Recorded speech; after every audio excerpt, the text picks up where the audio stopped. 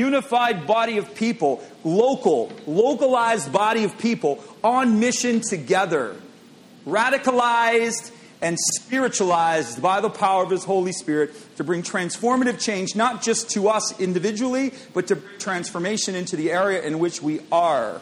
That's what we are. So the kingdom philosophy is entirely different than the worldly philosophy. What happens oftentimes is the church becomes inundated with worldly philosophy and worldly teaching. The church has a feel-good philosophy. We don't want anybody to feel bad. We don't want anybody to get left out. It's all about your feelings. And man, if somebody says something negative about you, they need to apologize. That may be so, but Jesus didn't go around apologizing when He hurt people's feelings in the context of sin. He would say, "You're a sinner," and He wouldn't blink. He would call the religious leaders who thought they were correct and didn't need correction. He said, "You're a barrel of snakes. You are whitewashed tombs full of dead men's bones," and He didn't stutter. The point was not to make the person feel good about themselves. The point was to address the problem that they inherently had. We cannot be afraid to call sin, sin. We cannot be afraid to say, "That's sinful, you're a sinner." Not everybody's saved. This is not a universal gospel. Jesus died for the whole world. Stay with me. Jesus died for the whole world. Anyone and everyone can be saved, but not everyone is saved, and not everyone will be. It's not God's will that any should perish, but that all should come to what? Repentance.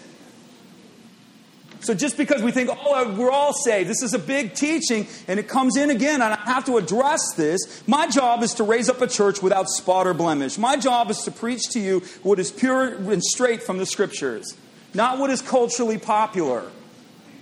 Be instant in season and out. Preach the word, whether it's popular, whether it's the flavor of the day, or whether it's not.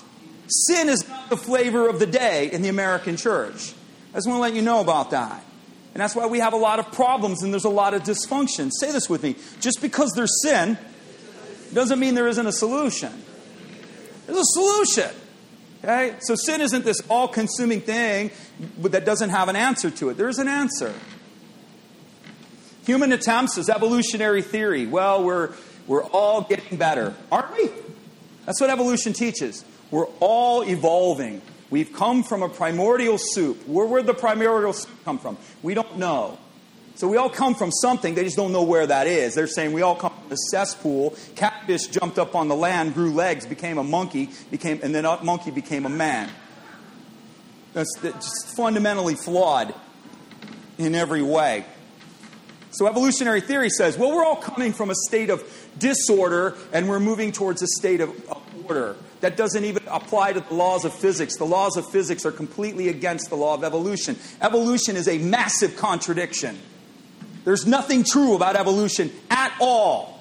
So they keep teaching it in schools and they're lying to you. It's a lie.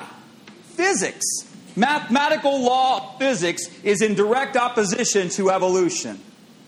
Everybody say it with me. The law of thermodynamics opposes evolutionary theory. Evolution says we come from disorder and are moving towards order. The physical law, the law of physics, says we're coming from order and we're degrading into disorder. We see that. That all makes sense. You got a 2019 Mercedes and you want to go park it in the woods. You're not going to go back in 10 years and it's going to be a Ferrari or a Bugatti. It's not evolving. You're not evolving. I don't know. Look in the mirror. Are you evolving? Is your hair you're getting more hair or are you getting less hair? Are you getting younger or are you getting older? Just asking. Stuff starts going out. You don't have like soccer player thighs.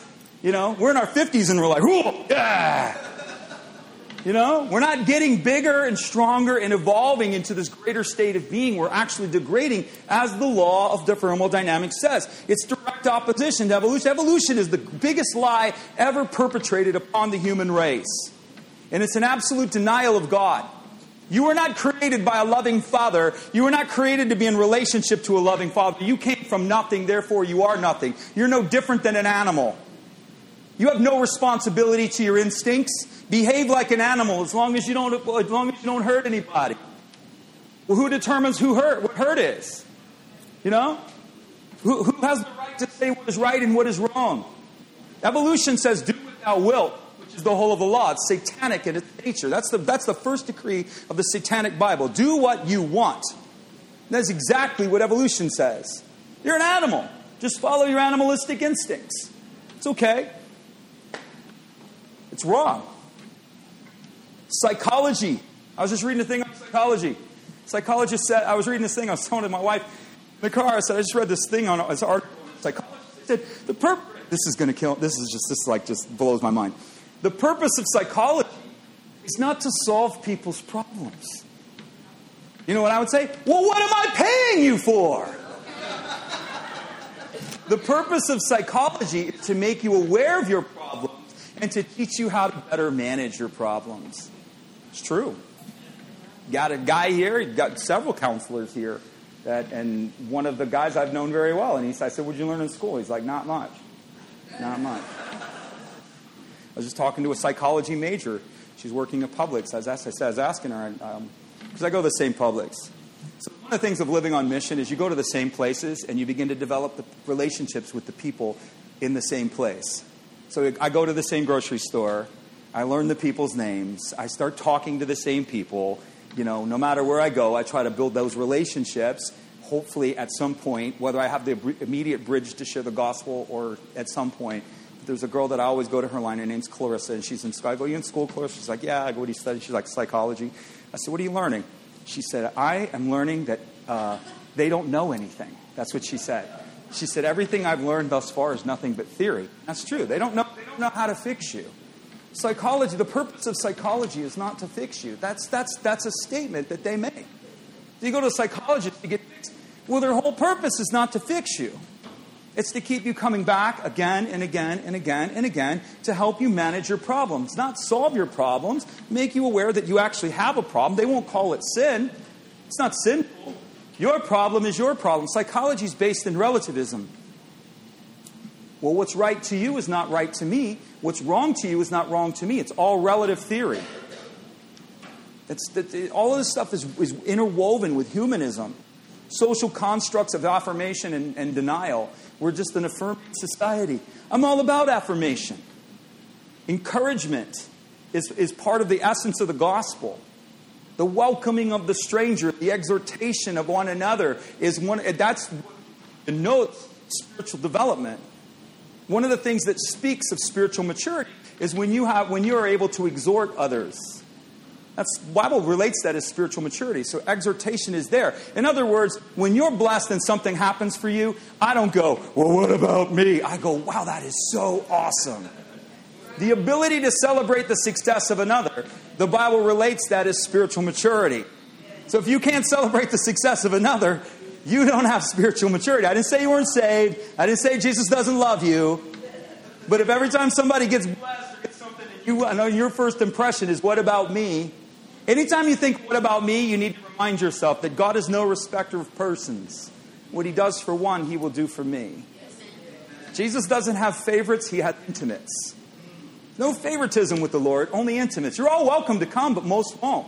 You want to stand over there in the corner and pout and get mad while Sister Susie's over there pressing into the heart of God, hearing God, getting loved by God, allowing the Lord to bless her. Most people can't even receive the blessings of God because they have an issue with unworthiness. They don't feel worthy of his blessings. Therefore, even while he tries to give them to you, there's a resistance within the heart and within the spirit because the person themselves, they don't feel worthy. You're worthy because he says you're worthy. Amen. Good God, help us all. If I'm worthy because I say I'm worthy, well, good luck with that. If my worth and value depends upon the opinions of other people, good luck with that. I am so glad my worth and value does not come from other people.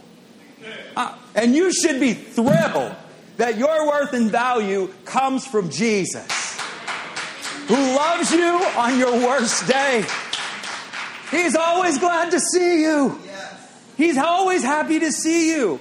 He loves you beyond measure. And these are the problems with sin, is we have a society that's only affirmation, and it's a denial of everything negative. There's a fundamental flaws when you omit sin from human nature. That's why psychology can't solve human problems, because they're not dealing with the root of the problem. The root of the problem is sin. If you don't deal with sin, I'm not just talking about salvation, I'm talking about sinful behavior, right from wrong. There is a right and there is a wrong. And we don't get to vote on it. Again, humans think that we can vote on what is right and wrong. You don't get to vote on righteousness. I'm sorry.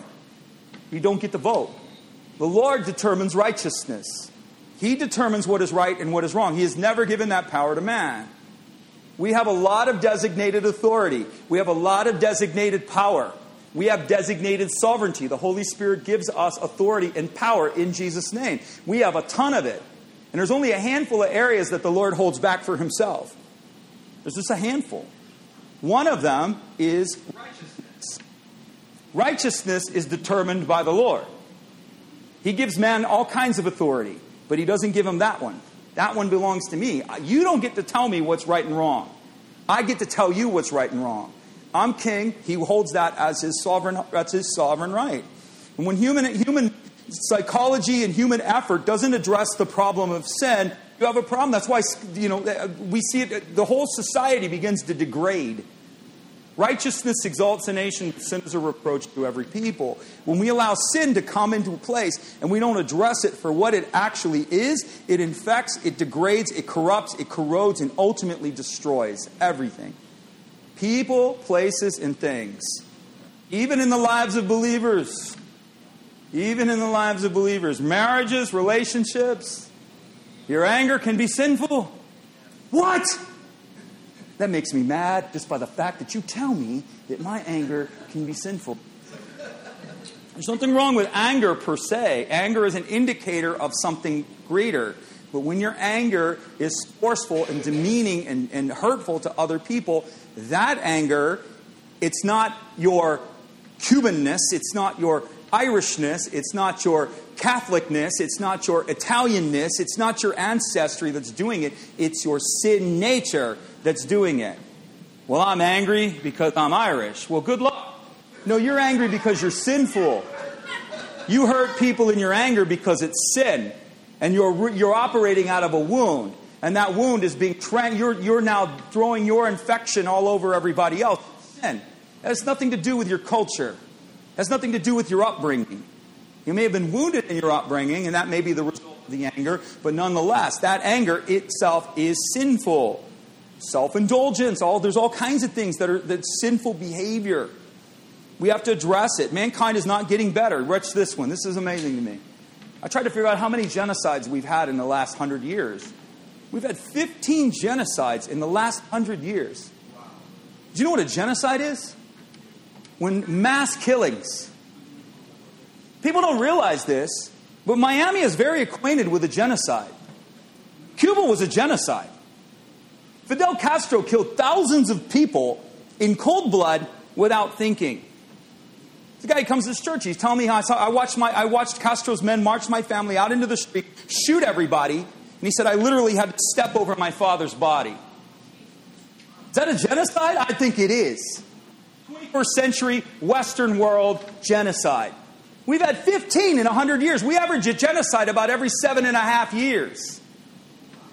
I was at a clothing show. I used to be in the clothing business. And I was at a clothing show one time, and I was sitting with these people, and this person's telling me, oh, you're from Miami? And I'm like, yes. And this woman, they're from another country. And she's saying, oh, we in my country, we admire the Cuban Revolution. We think that everything that it was just a beautiful revolution. I said, really? You should come to Miami, and you should speak to the Cubans in Miami, and let them tell you if what they experienced was a beautiful thing.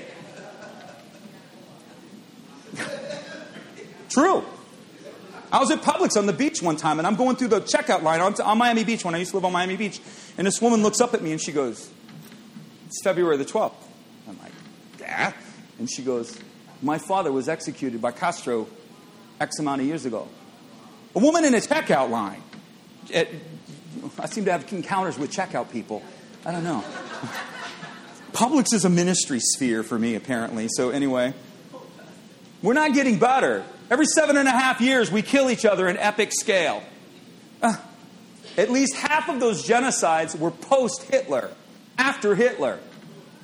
And so after Hitler, we said, we're going to have a world court and we're going to bring people in because we're never going to have another genocide. How are we doing? Not good. Bosnia, Darfur, Somalia. Pick a continent, pick a nation, pick a people. And there's genocides going on around the world that just aren't even known. There's ethnic cleansing going on around the world. We just don't know about it. What's my point? Mankind is not getting better. Mankind is murderous and selfish and greedy at heart. And where's the root of that? The root of that is in sin. That's where the root is. The Bible says all evil comes forth from that. Sin, what does sin look like? Sin is envy and self-seeking. Scripture says where there is envy and self-seeking, there is confusion and every form of evil. The manifestation of sin is the consumption upon the self. That's what Lucifer did. That's what Adam did. It's the renouncing of God. It's all about me. So where there is self-seeking and envy, there is confusion and every evil thing. I'm going to help you guys out right now. I'm going to give you something that psychologists will never give you. If you're confused and you're living in this state of confusion all the time, ask the Holy Spirit, where am I envious? Where am I self-seeking? Because confusion has a right to be there if there is envy and self-seeking. So if you find yourself constantly swimming in a world of confusion, you need to let the Lord identify to you where the envy is, where the jealousy is. You need to let the Lord identify to you what you're seeking that's selfish and outside of His will. Because when you're seeking selfishly and you're envious or jealous of something, there's nothing wrong with desiring things. Desire is not wrong. Say it with me. Desire is not wrong. But to want it at the expense of another, that is wrong. That's what coveting is. You want it at the other person's expense. Why do you have it? I'm better than you. I should have that. You don't need that. I deserve that. Envious. I'll give you another one. Give it. Say this. I'm going to help you out. Jealousy reveals itself in the killing of the ideal. Who do you not like? What person gets under your skin? Why do they get under your skin? You ever wonder that? You murder your ideal. There's something about that person that is an ideal to you. And you have fear in your heart, and you don't want to embrace the ideals that you have in your heart, and so you murder your ideal. How do you know this? Because I live it. I asked the Lord, why do I do that? What is it about me that listen, okay? I know we're Christians, and we like to play little games, and we like to pretend we're all righteous and holy. And the pastor wants to project that to you every Sunday as if he's so righteous and holy. But they're not. They're not. They may be a little more spiritually developed than you. But other than that, they struggle with the same thing. And I want to be in tune with what is against the Lord within my nature. And I want to know why. I want the devil to have no rights over me. And I want my life to reflect the glory of the goodness of God and the power of God, what He has set before me. And so I'm willing to look at the ugly within my own life. Most people won't. Most people won't. Because again, we just live in this world of affirmation and denial, stick our head in the sand and pretend there's nothing wrong. I would find myself like seeing certain people, like maybe movie stars or, I don't know, whoever. Somebody I don't even know. You know what I mean? And I'm like, oh, I don't like that person. And it wasn't that I didn't like that person. I know none of you all ever feel that way. I know you guys are all spiritually transcended. So if you're spiritually transcended, just stretch your hands towards me and give me some of that transcendent ability that you possess. And so what I would do, and it wasn't like I didn't like the person because of what they were representing. There was something about the person. This person had done nothing to me. And I started asking the Lord, what is my problem? I don't want to feel the way that I feel. Why do I feel that way? And He would tell me. You murder your ideal. Leaves me right there. Say it with me. You're going to remember this. I'm going to coach you. This is going to be an insanely developed church. Say that when the Lord speaks to me, it is always an invitation to further conversation. He doesn't say one thing. But he's only going to say one thing unless you go further. He'll just tell you one thing. Why do I feel that way? The Lord said, kill your idea. I went like, oh. But then I said, what do you mean I'm killing my ideal? The Lord says there's something about that person. There's something that this person has that you want. That's a desire within your own heart, and you're too afraid to embrace it. You're too afraid to acknowledge it. And so you not only kill it within yourself, you murder it in everybody else you see. Again, I know I'm speaking to a spiritually transcendent crowd that would never experience such things as I'm speaking of. That stuff comes from on high, people. That stuff doesn't come from the earth. That wisdom does not come from flesh and blood. That wisdom comes from on high. There's no human being going to tell you that. No human being's going to tell you that. But Jesus only says, loving and after things to me. You're murdering your ideal. How am I doing that? There's something within that person, that place, that thing, whatever it may be, that you desire, that you want, that's innate to you, it's in you. And you have murdered it or suppressed it within yourself. And so you, because you've suppressed it within yourself and you've not really embraced it or understood it within yourself, you murder it in everybody else you see. Success, marriage, pick one.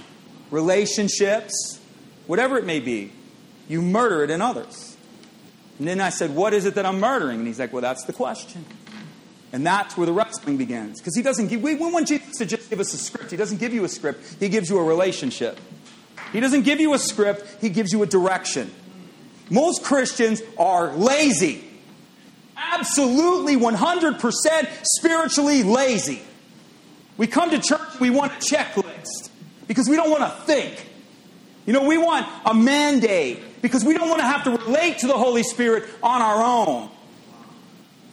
And all of that's true. There can be a script. Listen, there's directions to follow. Jesus will tell you how to put the bike together. There's a script. But get on the bike and ride the bike. You need to explore the bicycle a little bit. You need to see if you can jump ramps. You need to begin to learn what it is that you actually have. Most believers are so lazy. The world's biggest failure is the neglect of salvation. The people who don't know Christ, their biggest neglect is to reject Jesus. That is the height of all foolishness, of all human beings. However, the church has one just as equal. The church's greatest neglect and its height of foolishness is the neglect of the depth of a relationship that they have been given in the Holy Spirit. In the Holy Spirit. It's intimate, it's personal, and it's relational, and it's transformative. So I began the quest of going, what is it that I don't like? And the Lord began to show me, and the Holy Spirit began to talk to me. He didn't tell me. He said, what is it?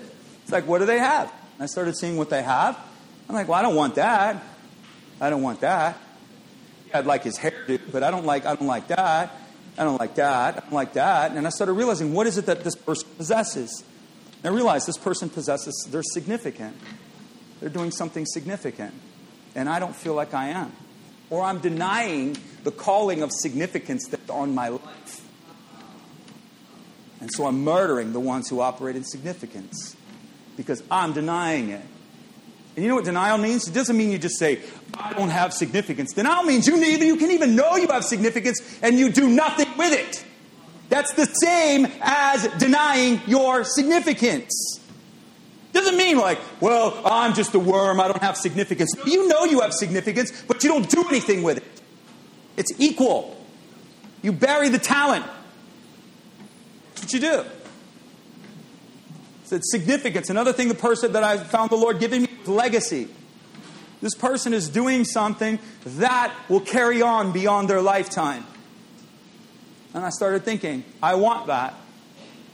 I want that. And because I don't want to embrace the significance that I have, and I won't step into the significance of that I have, I cannot produce legacy. So the core is the significance, the core, and the legacy. And then the third thing was influence. And I learned about myself. I learned 3 essential values about myself that no man, no psychologist, no book, nobody, nowhere, no how would ever have taught me. But the Holy Spirit, the master teacher, taught me. Kevin, you want influence. And I said, I do. I didn't want fame. Person's famous. You know, people that I was hating. You know, 8 by 10 glossies, you know, whatever.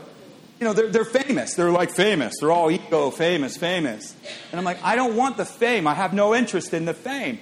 But what is it about the fame that's making me hate them? And the Lord said, it's the influence. You don't want the fame, Kevin, but you want the influence. And I'm like, I do. I have no interest. You know, there's only one rock star. His name's Jesus. I live to make him famous. I live for that. I don't live to make me famous. I live to make him famous. I want influence. I want to shape the body of Christ. I want to shape the generation that I live in. I want the world to know that I lived. Is anybody in the room? Okay?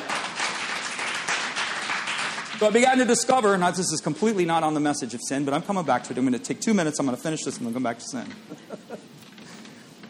But I had to address the sin that was in me. By addressing my nature and the sin that was in me, addressing that I know my behavior towards these people is not right, and I kept denying it. Oh, I don't feel that way.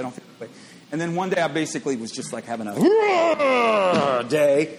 Usually when you're tired, that's when that happens, right? You're frustrated. Frustration is a relationship to an unmet desire. That's what it is. Frustration is directly related to an unmet desire, or frustration is directly related to a misguided desire. Either one. But that's what frustration means. So you got to realize what these things are. They're indicators. They're not condemners. Oh, you know, like I'm around this stuff and I got fed up with it. It's like I don't even associate with this anymore. Because Christians, we love to counsel each other, don't you? Don't you love the way we counsel each other? Oh, so spiritual. Oh, so righteous. You know, y'all don't get it here because we're not like that. But I grew up, I spent 30 years of my life in church leadership. And I know, well, you just need to repent of that. You just need to. No one ever taught me what I'm teaching you. No one ever taught me how to deal with my angst. No one ever taught me what frustration really is. You and I'd be frustrated and they'd go, well, brother, you just need to be content. And I'm like, if I was content, if I could be content, I would be content. But I'm not content. I'm not. Anybody here? You're not. Contentment is this. The Lord taught me. Contentment is, I'm okay with where I am, but I'm not staying here. That's contentment. Contentment is, we just need to accept our lot in life and do nothing. That's the church's definition of contentment. That's not Jesus' definition of contentment. I'm okay with where I'm at, but I'm not staying here. That's what it means. You know? I'm here, I accept that, I'm okay with it, but I am not staying here. I am going forward. And I learned that I want influence. I learned that I didn't want to do anything unless it was significant. And I learned that I wanted legacy. And what it did, by examining my sin nature, I learned valuable lessons about myself. And watch, the kingdom always affects your thinking process. Always. The way the kingdom is made to influence the way that you think and the way that you believe. And the way that you think and the way that you believe will ultimately direct your life. And so every decision I make, if it doesn't have significant influence or legacy attached to it, I say no. I say no. But if it has significance, influence, and legacy attached to it, doesn't matter if I understand it. I say yes. Why are we planning? The latest one, I have several. We're doing a preschool. Do y'all know? Do we know anything about doing a preschool? Where's Diana? We don't know anything about doing a preschool. But I know business. But I'm like, why are we doing a preschool? And the Lord says, because it's significant, it has influence, and it has legacy. And we say yes. And we're going to do a specific type of preschool that influences kids with spirituality and the kingdom of God and all these things. So I said yes to that. I'm in India, planting churches on another continent, working with 21 pastors that I've never met. Why? Because it is significant. What am I gaining out of it? Nothing. Nothing. And I pushed these guys. Okay, all right, I'm going to take 1 minute on this one. I'm coming back. Say, he's coming back. I push these guys because I want them to push back. And so I tell Alex, I'm going to say a bunch of stuff, and I'm going to be very direct with them. And don't freak out if they have a melt. Because if you want to be a leader and you're going to suck your thumb and cry, you better go address that need before you desire to step up to lead the church of God. To stand before God's people. So I'm like, if you guys can't take it, then go plant corn. Go fishing. Go fix a truck. But if you want to lead the house of God, this is what it looks like. And if I say this to you and you get offended, you need to deal with your offense. And so the first 2 lessons, I'm just like, whack, whack, whack, whack. I said, what are the questions? And Alex, you guys know Alex, he was teaching last week. He's really kind of calm and, really like, Pastor, I'm like, what? Alex, tell me their questions. He said, well, they want to know why you're being so hard on them. I said, okay, I'll tell them why I'm being hard on them. And then he said, he starts telling me all these questions and all these different things. And then one of the questions was, well, are we going to get paid for this? That's okay. I expect that. I want that.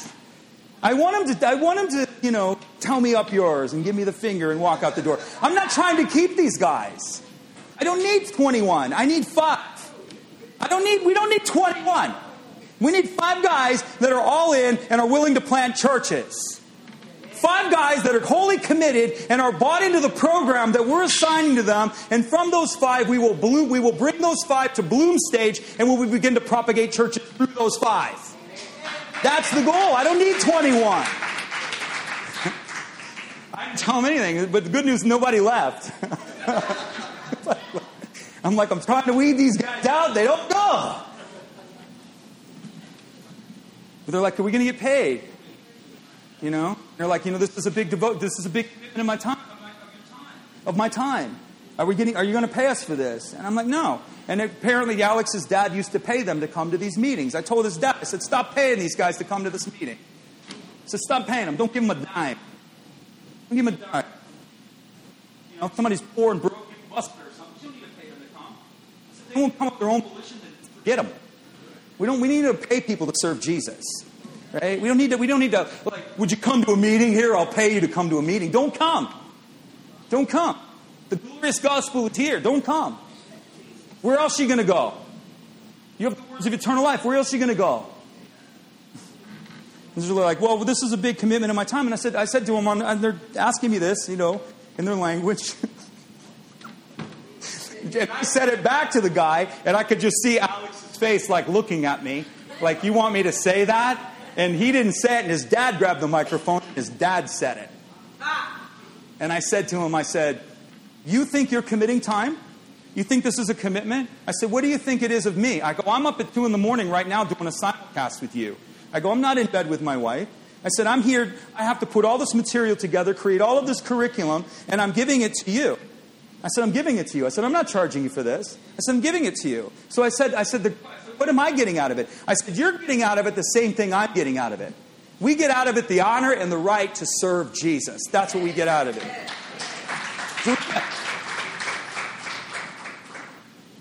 So nonetheless, we're not getting better. But if you will begin to acknowledge things about yourself, Christian, you will improve. If you begin to understand why you can't let certain things go, you'll begin to improve. But it begins with your sin nature. It begins acknowledging that what I'm doing is not necessarily correct. Why do I speak in such sharp terms? Why do I do that? Why do I have a hard time receiving? Why do I always feel like I've got to be a giver? Why do I have a hard time always talking and never listening? Why do I have to feel like I'm at the front of the line all the time? Why can't I take the seat of the learner? Why do I have to pretend I'm a know-it-all? We have cities that have gun laws. The cities and states with the biggest gun laws have the biggest violent crimes. If external things solved our problems, then all our problems would be solved. The only improvement that human history has ever experienced has been the gospel. That's it. We had a radical shift in improvement when Jesus came. And when he was resurrected and the Holy Spirit was imparted. Then all of a sudden human nature, now we have a different nature. We have an ability to change. The problem, say that with me, the problem is not external. The problem is internal. The Bible's worldview is that you're a sin nature. That's the Bible's worldview. You're not okay. The first lesson in this series was human depravity.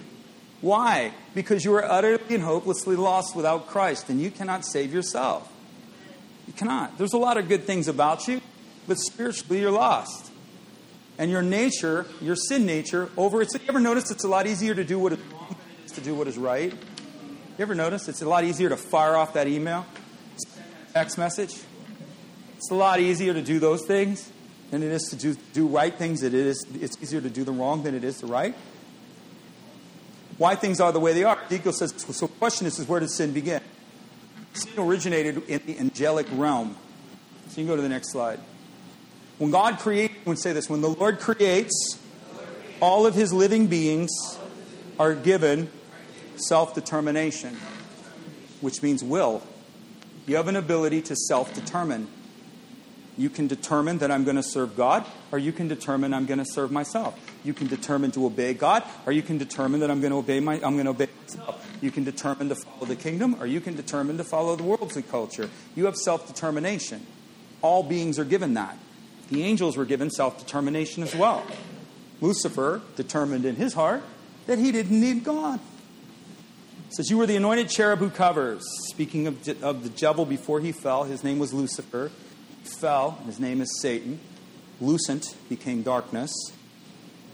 You were the cherub who covers. I established you on the holy mountain of God. You walk back and forth in the midst of the fiery stones. I don't know what that is, but I want to see that. Jesus is sitting on a throne and there's like fiery stones. And I think the Bible's a little understated. Fiery stones. I think it's like something like amazing. And so Lucifer was given access to the Father at an unequaled level. You were perfect in all your ways until you were created until iniquity was found in you.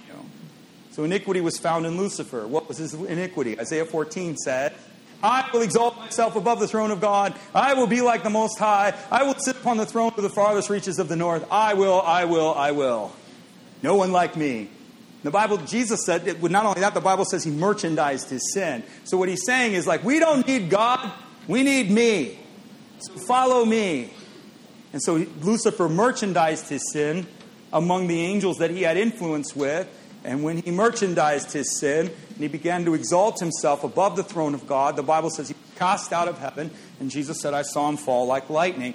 Sin comes from a self-determined will or a self-determined purpose that's set apart from God. That's what it comes from. Sin did not begin with God. The Bible says this, no one is tempted, they're tempted from God. For God cannot be tempted with evil, nor does he tempt anyone. God is not evil. In him is light, there is no darkness at all. Every perfect gift comes down from him. God did not create any being with a sin nature. Sin was born in us. But a person is tempted when they are dragged around by their own desires. Self-determination in a direction apart from God. And after this desire is conceived, it gives birth to sin, which is an action. And that action produces death. Even Christians sin, right? So man makes a self-determined action. So you have the gospel preached. You have people called to the kingdom. And they come to Christ. And they make a self-determined decision that I'm not coming to Jesus. I'm rejecting him. Or you make a self-determined decision that I'm going to receive the Lord. And you do. But even as a Christian, your sin does not necessarily condemn you. But your sin does produce death in your life. When you make self-determined choices apart from his direction, it doesn't produce anything good. Can we agree? Sin comes from a self-determined will set apart from God. Timothy says this, right? Talking about pride. Well, when Paul's talking to Timothy, he's talking about the installation of elders. He says an elder must not be a new convert, because then they'll become conceited and fall into the same judgment of the devil, which was pride and affluence above the Lord. Like, I'm above the state that I'm in. Lucifer wasn't content to be in the state that he was in. Unparalleled access to God, but that wasn't enough for him. It wasn't enough. Death of the spirit. So what sin produces, even in the believer. So we're talking to a room mainly of believers. And maybe a couple of you who don't know Christ. We'll invite you at the end. But to the believer, when you make a choice apart from God, it produces death. It just does. You don't have to obey the decrees of the Lord. You've got to. The Christian is under grace. The commandments of God are given. He does command. He does command you. But you have a free will. You can choose to obey Him. People go, my time's my own. Who told you that? You are here this morning in direct obedience to the Lord. To come to church, command. You are commanded. He didn't suggest it. He didn't ask you to vote. He didn't tell you if you feel like it. He didn't ask you only if it's not raining outside. He says, do not forsake the assembling of yourselves together, which is the manner of some. So do you want to be among some, or do you want to be among the elite? If you want to be some, then do what thou wilt. But if you want to be the elite, then obey the Lord. And you come because He calls you to. When He says, do not forsake the assembling of yourselves, in the Greek it's called an emphatic imperative, which means it's a direct order. He's not asking, He's telling you. Do not stay home and hug your pillow. Do not book fishing trips on my day. Do not put anything above me. I am the Lord your God and there is no other. Do not. But you're free to do so. And as you do so, you reap the consequence. No, I'm not saying that. Fishing, man, I go fishing like, look, if your habit is to be here more than you're not, okay. But the problem is most Christians come to church no more than 2 times a month. That's a problem. You are a son and daughter of your Father. The call upon your life and our 2020 vision for this church, say it with me. Rise to the level of your birth. Rise to the level of who you are. Come on. So sin has 2 facets. So we have 2 facets of sin. So the first facet of sin is exclusion of God or the true God. It's not God as you understand Him to be. It's God as He declares Himself to be. The first facet of sin is there is no God, or I worship a God as I understand Him to be. That's the first sin. That is the sin of condemnation. Without Jesus, you are eternally condemned. You are hopeless and helpless and cannot save yourself. But in Christ, you are forgiven, restored, repositioned, re-identified, regenerated, given hope, given life, given inheritance, given blessing beyond measure, given access to things beyond your wildest imagination. But apart from Him, you are lost. And His name is Jesus. People go, we worship the same God. I tell them all the time, if your God's not Jesus, we don't worship the same God. Well, I'm Muslim. We have the same God. I'm like, not really. I come from the Baha'i faith. I'm like, we have the same God. I'm like, not really. Jews and Christians worship the same God. Not really. Not unless the Hebrew man says, Jesus, are we worshiping the same God? Say, they worship Yahweh. Yeah, and I worship Yeshua. I worship the Yahweh that saves. There's salvation in no other. Then there's choices against His will. Ignorant and arrogant that produces corruption. So we have corruption in our lives because of the choices that we make or because of the things that are done to us. The choices that you make do not condemn you, but they do produce corruption in your life. They do. You can be married, and it's God's will for you to be married and for you to drink water from your own well. Rejoice in the wife of your youth. I set my affections on my wife because the Lord sets His affections on me. When the Bible says love your wife as Christ loved the church, how does He love her? He sets His affections on you. He chooses to love you. So what do I do with my wife? I choose to love her. I set my affections on her in a self-determined way and say, I will love her and no other. Now I can be in that relationship with her and somebody else can come along and I can be led astray with the lust or the desire or the selfishness of my own thing, and I can make a decision to cross the line with that person. Now, is that going to corrupt me? Is that going to corrupt my marriage? Is there a woman in the room that thinks it's okay to share your husband? Is there? If you are, come up and please tell us where you got that feeling from.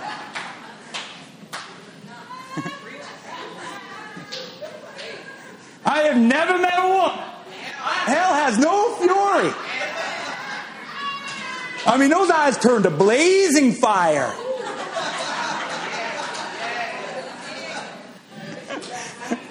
I've never seen women like that in any other context. But in that context, you're like, whoa, where did this come from? We make choices against the Lord that do not condemn us, but they will corrupt us. Therefore, we must repent of them. Choices against the Lord produce corruptions. Why do the nations rage and the people plot a brilliant thing? In other words, why do people reject Jesus? Sin entered in the garden. I'll be going real quick. So the Lucifer falls. He goes to the garden. Man and woman are there. Lucifer shows up as a Ha-Nefesh. He's an angelic being with a snake-like body. That's what it was. He wasn't the garden snake. Eve! Eat the apple, Eve! The apple, Eve! That's how we portray him. Garden snake. The Bible uses the word Ha-Nefesh. Snake-like. That's what it says. He was serpent-like. There's actually hieroglyphs I usually put it up there, of a Ha-Nefesh. It's an angel, angelic, with a snake-like body. Eve was used to seeing angels. Heaven and earth were one. She saw angels. God worked with them in the cool of the day. Seeing supernatural things was not uncommon to her. Didn't freak her out. Angel comes up, starts talking to her. She talked to angels every day. And the serpent comes up to her and says, God has said you shall not eat of the tree of the garden. The woman said, we eat of the fruit of the trees of the garden, but of the tree of the garden is good of evil. We shall not eat, lest we touch it and we die.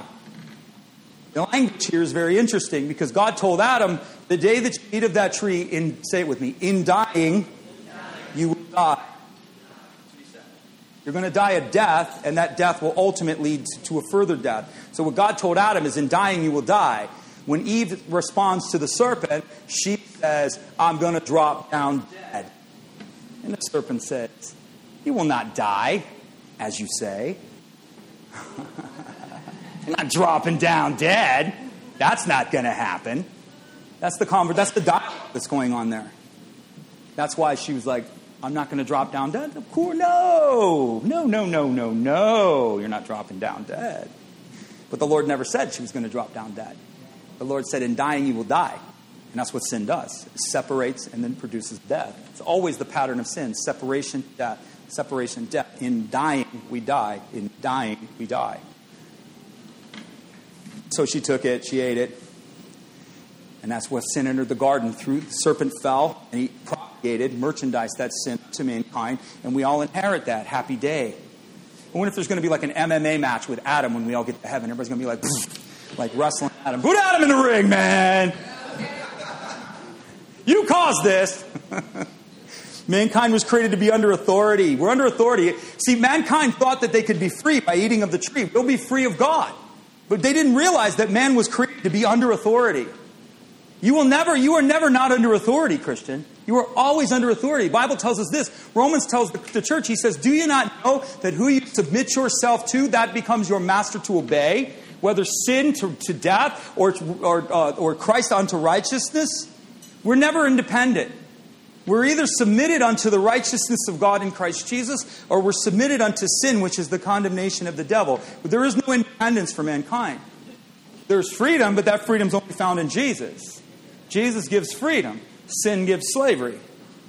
But we're never fully independent. Under the authority of Jesus, the tree was, these people always like, well, what's the tree for? Why did God do the tree? The tree was a symbol of man's willful submission. Willful. He doesn't make you. He wants you to. He's not forcing anybody to do anything. He wants love to be given. Okay, I love women because I've learned a lot from women. In particular, my wife and my daughter. What I have learned, and men, sometimes you're wise to listen to your wife if she's a godly woman, a virtuous woman. Who can find one? Okay? Right, they're hard to find. So when you find a virtuous woman, that's right. Here I am, Jesus.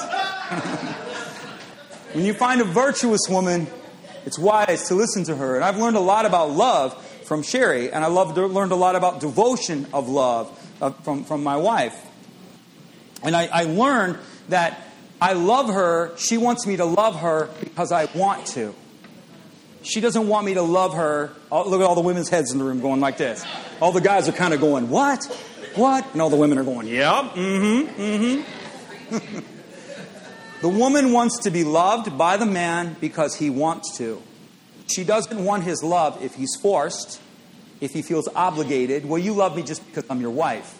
You don't really love me because you want to love me. You love me only because you're stuck with me, and you love me because you're married with me. Come on. Come on. Come on. Help me help you, ladies. Is that what you want? You don't want that. You don't want that at all. That love nature, what you need to understand is that love nature comes from heaven. That ability, that desire for love in that manner is the same desire. Jesus does not force you into anything.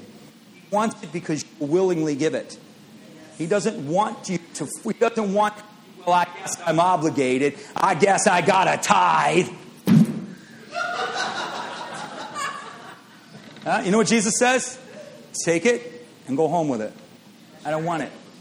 I don't want it. You want to keep it? Means that much to you? Greed is a bigger infection in you than my love? Then keep it. And keep the greed. Keep the infection that goes along with it. It's true. Well, I guess I got to go to church. Stay home. Stay home. Hug that pillow. Huh? You know what ends up happening? Is the void begins. The Bible says he puts leanness in your soul. Huh?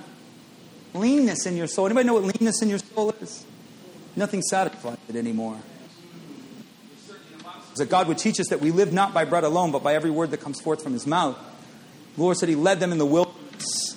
And they wouldn't follow him. And because they wouldn't follow him and obey him, therefore he put leanness in their soul. He said, you're not entitled to that. It's yours, but only under these conditions. Leanness comes into our souls. Nothing can satisfy it. Sin is transmuted to all of Adam's descendants. We're all born of Adam. This is why you got to be born again, people. We're all born of the blood of Adam. Look around the room. Miami's a beautiful place because there's such diversity.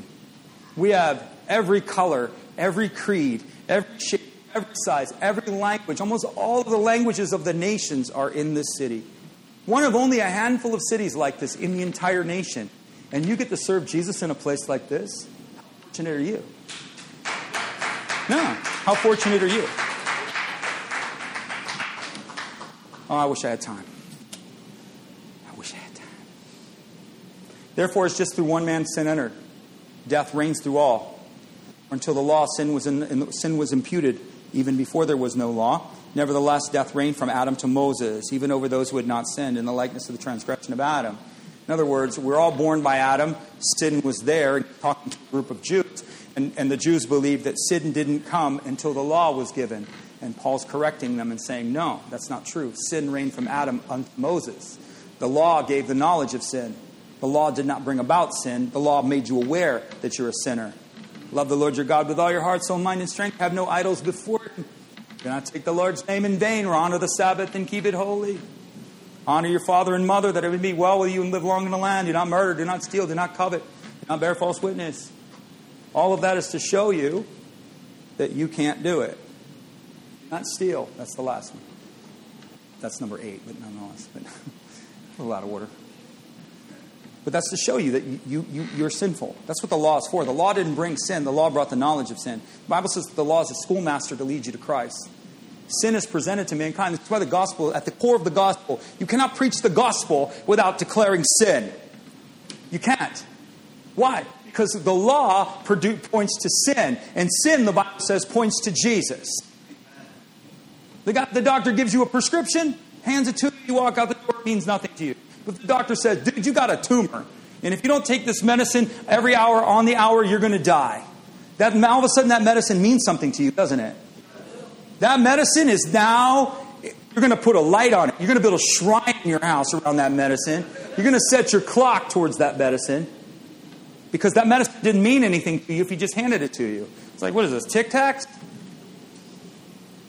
Jesus doesn't mean anything. The whole purpose of Christ's coming is the forgiveness of sin and the restoration of mankind unto relationship. The beginning of all things. It's there. But that's step one. And Jesus means nothing without the knowledge of sin. And so if we don't preach sin to the lost and to the sinner, there is no salvation. There is no forgiveness. And the cross of Christ is of nothing. We treat it as a common thing, the Bible says, and that is not what we're to do. We are not to treat the blood of Jesus as a common thing. It is not common. It's not. Sin is not a result of the law. We're born into sin. I'll give you this one. This is common. Well, the Jews have a different means of salvation. than the Christian. Who told you that? I hear pastors teach this. Does it say that? Romans 3:9.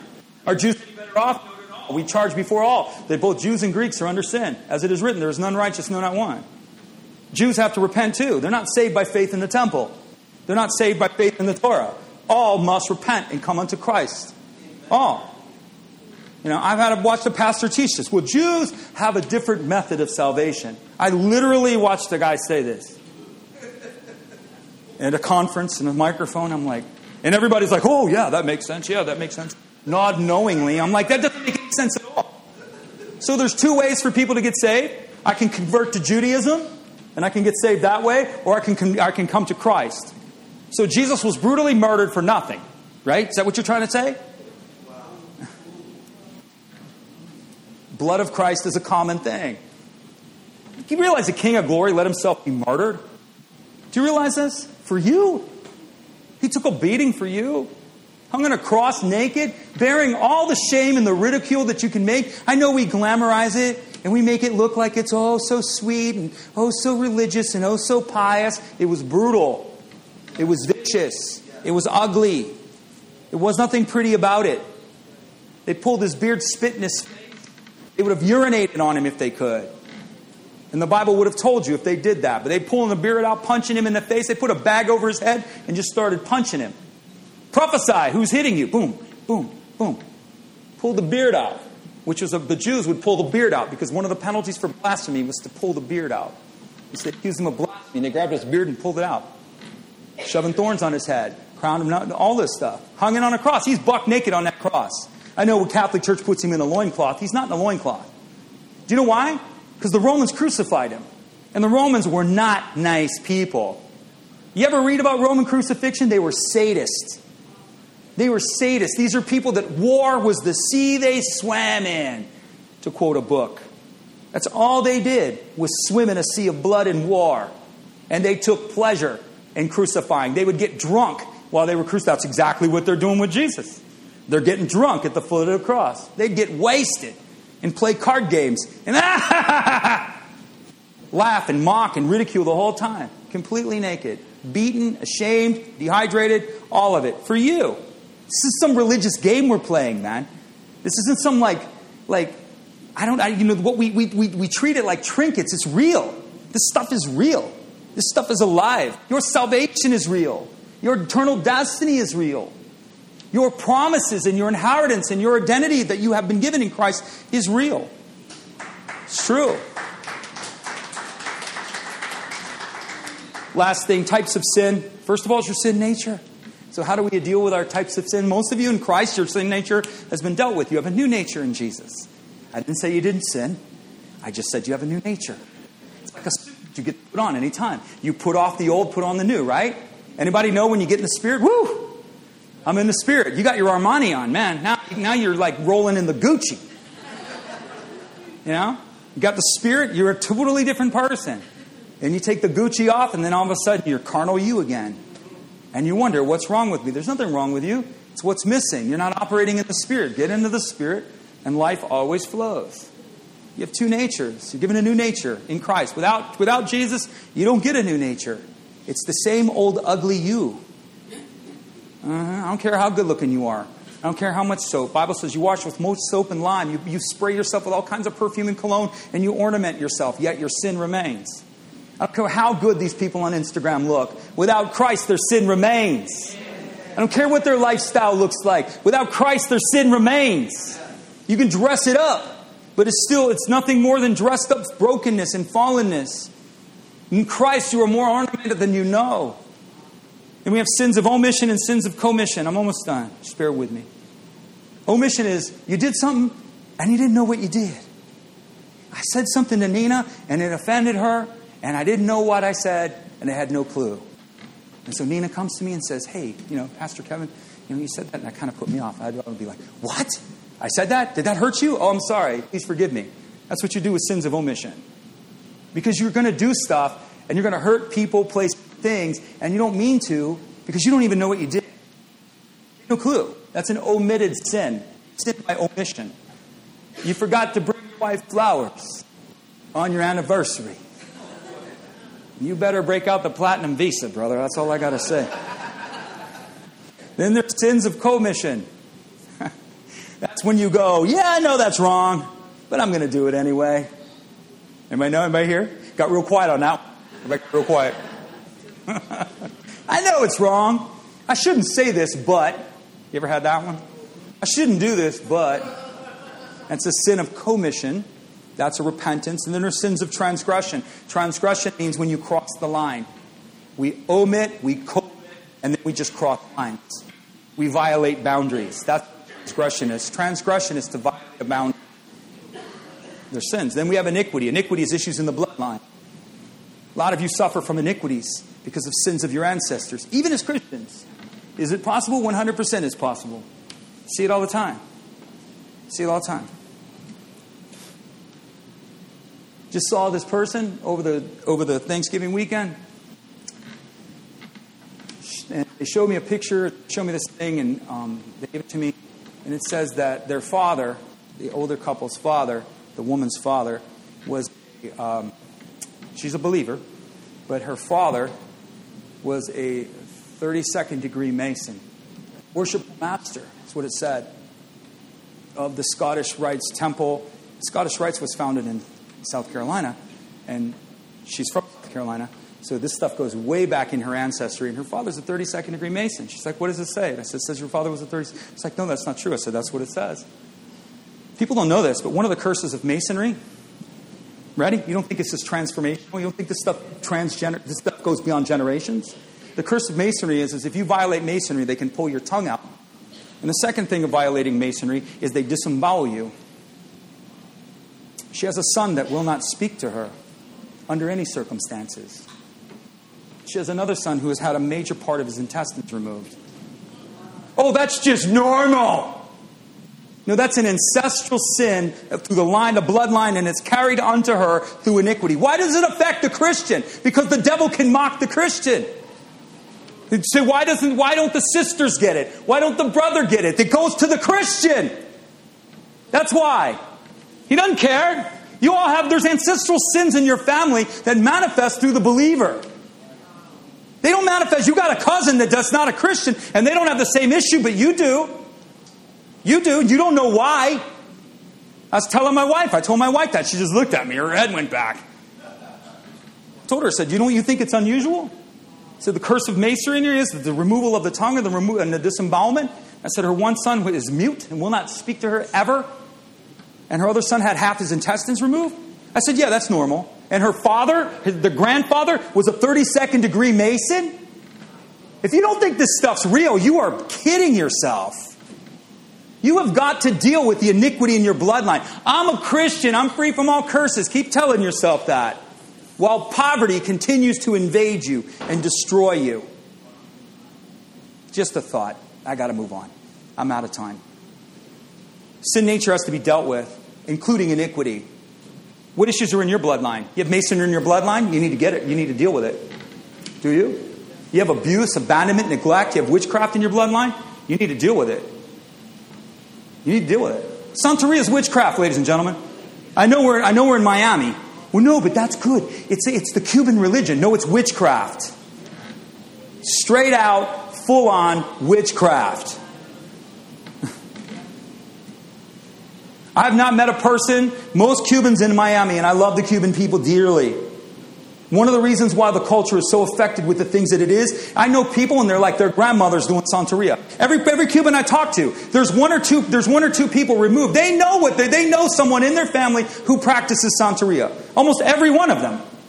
Every Cuban. And most of you that are Cubans in the room, you know somebody. Maybe your grandmother, maybe your grandfather, maybe your uncle, maybe your aunt, maybe your cousin, but you know somebody who's doing witchcraft. You know someone. It's one of the reasons why Miami is oppressed with the gospel, because we have open witchcraft being practiced in the city. We have blood rites being given. There's blood being shed. All the chickens disappear on the full moon. You ever wonder about that? Where'd the chickens go? Yeah. Y'all know what I'm saying. Voodoo too. Haitian community, bound. Poverty. one of the designations of witchcraft is two things: destruction and poverty. Destruction, poverty. Look no further. Pattern destruction, pattern poverty. Knock, knock. Witchcraft's at the door. Sin must be dealt with. You must be born again, inner healing, renouncing, pronouncing, omission, commission. You have to admit it and quit it, restore and operate. But what I want to close with this. If you're here and you've never given your life to Jesus, I am completely out of time. You've never given your life to Jesus. I want to give you an opportunity to do so. The number one nature of sin, the number one part of sin that has to be dealt with is the nature that you were born with. You didn't ask to be born as you were born. You didn't ask to be born with the nature that you have, but nonetheless, you have it. And what Jesus does is He offers you a new nature. He offers you a new beginning. He offers you a way out. He offers to forgive you. He offers to restore you. He offers to cleanse you and to give you a hopeful future. And speaking of knocking at the door, He knocks at the door of your heart. The Bible says this. Jesus said, "Behold, I stand at the door and knock. If you'll open the door, I'll come in and I'll commune with you." All you got to do is open the door of your heart. So we're going to do this with a prayer. We're going to pray a prayer together. If you're here and you've never given your life to Jesus, or you're like, "I'm not really sure if I did this," or "I can't remember if I did," then you need to do it. We're going to pray together. All you got to do is open your heart. And the Holy Spirit will do the rest. And just pray along with the prayer. Just say this together. Dear Jesus, I believe that You are the Savior. And I need a Savior. I may not understand this, but I choose to believe it. And so I open the door of my heart. And I ask You to come inside. I ask You to forgive me. I ask You to heal me. I ask You to restore me. And I ask You to repurpose my life. All that I am, I give to You. And all that You are, I receive as mine. From this day forward, I choose to follow You. In Jesus' name. Amen. You say, "That's it?" No, that's the beginning. That's just the start of it. So we're going to have a prayer team available for you over here. If you need prayer for anything, please go and allow them to pray for you. For whatever you may need. But let me bless you one more time. May the Lord bless you. Come on, just open up your heart. Say this: "I'm worthy of the best gifts that Jesus offers. I'm worthy because He says I'm worthy." May the Lord bless you. May the Lord keep you. May the Lord cause His face to shine down upon you. May the Lord be gracious to you in every way. May He give you peace. May you forever live in His favor. In Jesus' name. Amen. God loves you. We love you. Have a great week.